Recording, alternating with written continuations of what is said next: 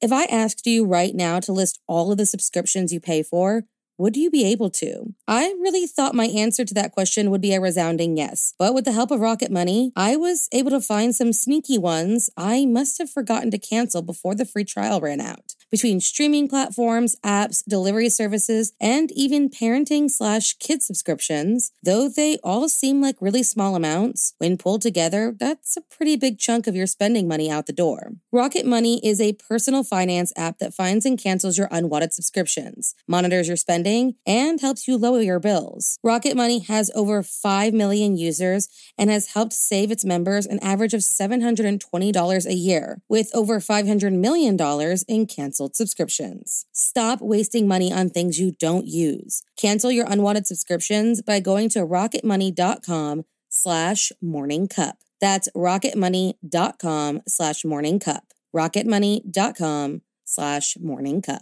Are you looking to make better, healthier choices this year? Then let me help you out by introducing you to ButcherBox. ButcherBox not only helps you treat yourself to more delicious and wholesome meals, but it takes the guesswork out of finding high-quality meat with humanely raised beef, pork, chicken, seafood, and more that's delivered straight to your door. ButcherBox partners with folks who share their high standards and truly care about how animals are raised. Plus, they're B Corp certified, which makes me feel even better about my decision to be part of the ButcherBox community. ButcherBox is offering our listeners their choice of a weeknight meal essential: 3 pounds of chicken thighs, 2 pounds of ground beef, or 1 pound of premium steak tips for free in every order for a whole year. Plus, get $20 off your first order. That's right. New users will receive their choice of 2 pounds of ground beef, 3 pounds of chicken thighs, or 1 pound of premium steak tips for a year. Sign up today at butcherbox.com/morningcup and use code morningcup to choose your free offer and get $20 off. There were 2 more murders 15 miles away. When police arrived, they found the telephones and electricity lines described by one investigator as reminiscent of a weird religion. Cup of murder. Not everyone serving time in prison is guilty of their crimes. It's a terrifying idea. Men and women sitting in prison innocent. But it's a harsh fact. Not all investigations are perfect. There is human error and, in some sad cases, corruption in the department. On September 23, 1956, a man was born who would confess to a crime that 3 other men were already serving time for. Innocent men who had their lives turned upside down by a dicey investigation. So if you like your coffee hot but your bones chilled, sit back and start your day with a morning cup of murder. On February 25, 1983, 10-year-old Janine Nicarico, sick with the flu, was left alone in her Naperville, Illinois home while her parents returned to work and her sisters went to school. The family thought nothing about leaving the girl alone, and only thought of the rest she would be getting and hoping she would get well soon.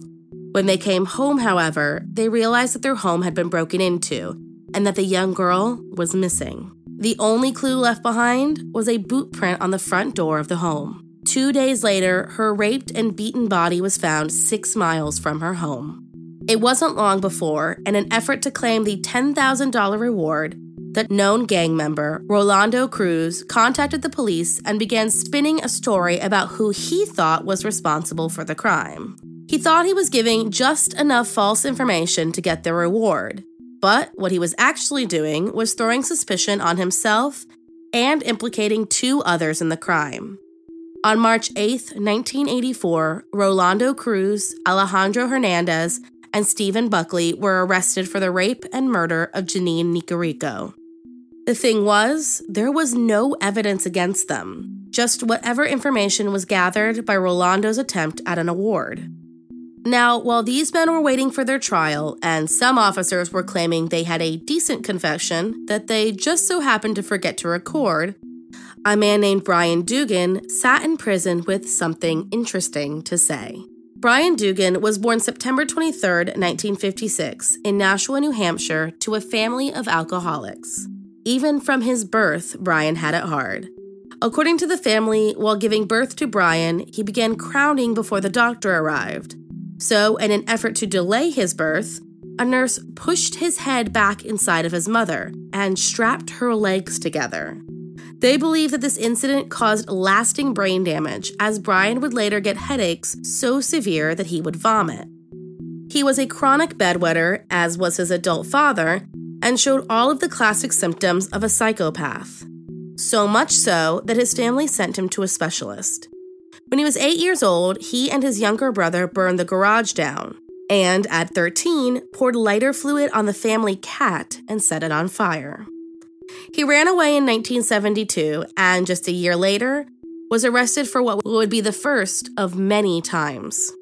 According to his younger brother, it was just before he ran away that Brian attempted to molest him after staying at a youth home.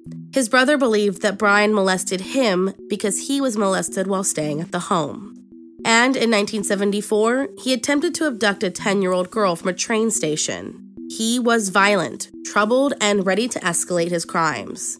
On July 15, 1984, Brian Dugan noticed 27-year-old nurse Donna Shore in her car at a stoplight in Geneva, Illinois. He followed her, ran her off the side of the road, pulled her from her car, and began raping and beating her. He eventually drowned the young woman in a nearby quarry. From then, he went on a spree beginning with the May 6th abduction and rape of 21-year-old Sharon Grzyk in North Aurora. Then, on the 28th, he attempted and failed to grab a 19-year-old woman as she walked along the roadway in Aurora, but the following day, abducted and raped a 16-year-old girl in the same area. Luckily, all three of these women were able to survive their attacks. Not so lucky was 7-year-old Melissa Ackerman. She and her friend had been riding their bikes in Salmonock, Illinois on June 2, 1985, when they were approached by Brian Dugan. He grabbed her friend Opal first and threw her inside of the car, but as he went to get Melissa, Opal was able to escape. Melissa was raped, murdered, and thrown in a creek about 15 miles away. The next day, Brian Dugan was arrested at his job for Melissa's abduction.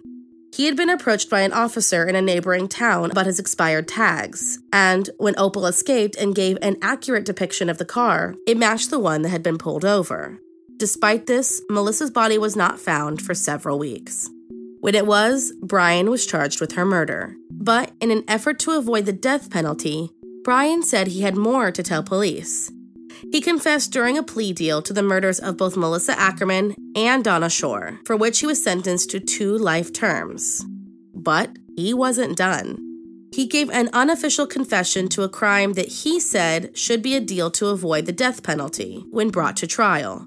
But the prosecutors rejected this new deal, and he refused to make an official confession. What crime was he confessing to?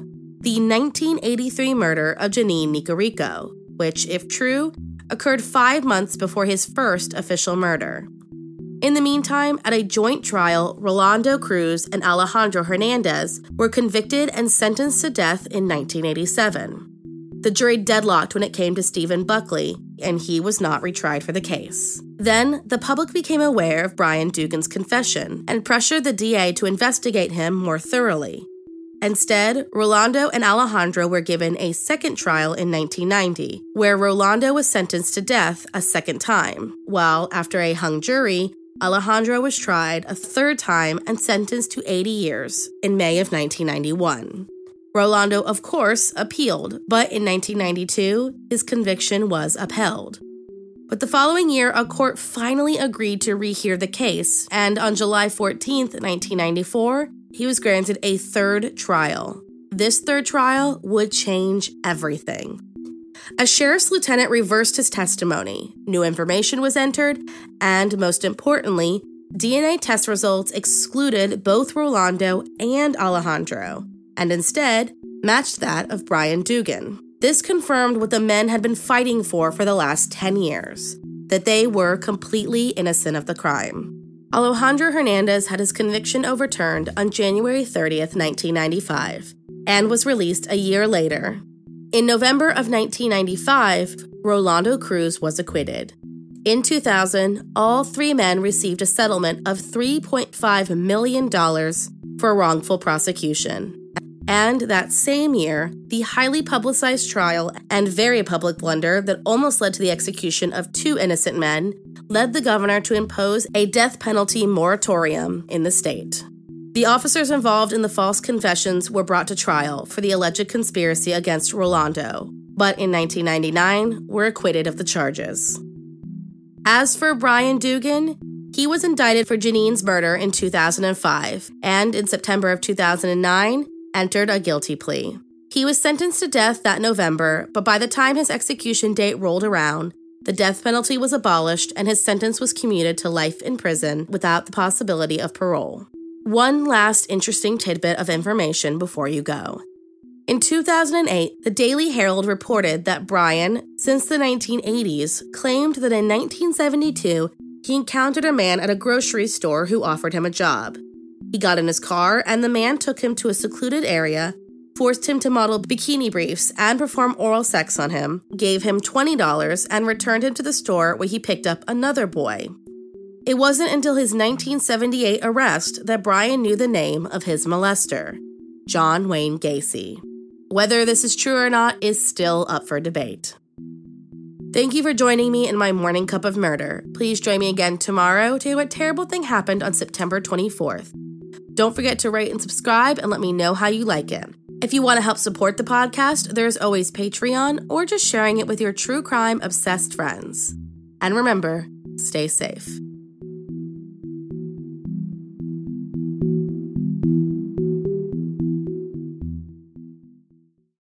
Thank you for listening to Morning Cup of Murder. This is a daily podcast that tells you what happened on this day in true crime history. In short, easy to listen to episodes that you can finish on your commute or while you enjoy your morning coffee. So make sure you check back every morning. My name is Karina. I am the creator and host. You can find Morning Cup of Murder on Twitter, Instagram, and Facebook. I have also set up a Patreon where you can donate a small monthly contribution to the podcast. All those links are in the episode description. Thank you again, and have a wonderful day.